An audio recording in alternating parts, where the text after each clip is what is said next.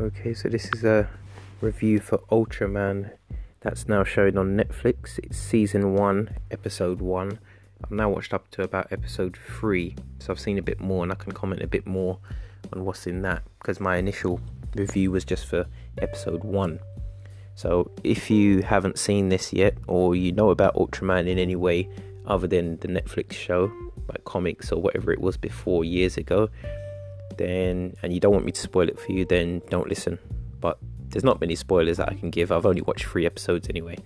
But I'll start with what I thought of the first one. So I'm not familiar with Ultraman. So those people that know it from years ago and comics, as I've said before, I may be stating the obvious. I'm just speaking about what I thought of the episode that aired on Netflix. And there's 13 episodes that have been released straight away of season 1. So I thought I'd check it. And because I like One Punch Man and Dragon Ball Z, I thought this might be good. The animation looks smooth. Sometimes it looks like a film almost, because it's so smooth, and there are parts that do look to be mixed with anime and actual real graphics, but I'm not too sure about that. But it just looks that good, is what I'm saying.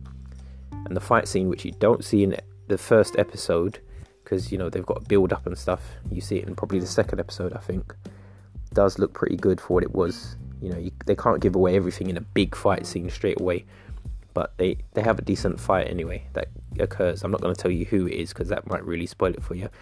But the first episode just sets the background of Ultraman, which is Shin H, which is a older Ultraman. Don't know exactly how old he is, but from there it looks like his son is going to take over, which is Shinjaro. So we see how his son discovers his powers, and his dad sees the powers he has from a fall, basically, where he's not hurt, and his dad doesn't want to take him to the hospital. He knows he'll be alright. He's seen that there's no scars or anything on him, and it jumps 10 years ahead, so we see a teenager Shinjaro, that is the son, and he's now at like secondary school and interacting with friends. He's seen a lady that he's interested in, or girl should I say, and you know, just typical teenage stuff. He's in love but he can't approach her, you know, the typical hero stuff. He doesn't know how to, doesn't want to show off his powers in front of her.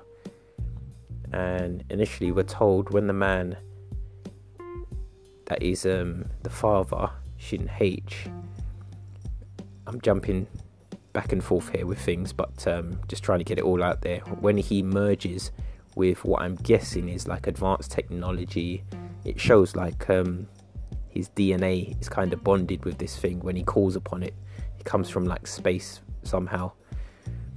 And I know there'll be people that know a lot more, but this is what I can see from the anime so far. And it bonds with him and gives him the powers of a suit, basically, that has all these extra things, kind of like Iron Man. But he seems to have given up this Ultraman suit years ago, and when you do that, you actually lose your memory of being Ultraman. So it's only jogged by certain things that triggers off his memory. And it seems certain people around him that were like, you know, government kind of thing, that kept it hush hush, know who he is, and they're trying to show him, you know, bits and bobs. And when he does realize who he is, they actually show him a place where they're actually working and explain things to him. And Shinjaro, he gets confronted by his father's old enemy, and I think that's initially because somehow the enemy detected his power, which he wasn't really in control of. And Shinjaro also has to battle,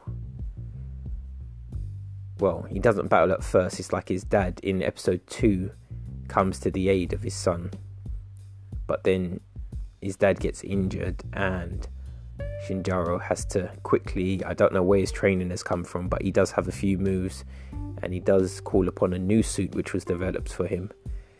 And I've probably spoiled a few things there if you are going to watch it and you're not aware of what Ultraman is, like how I'm not aware of it. But yeah, I won't say too much more on that. You can watch it and find out.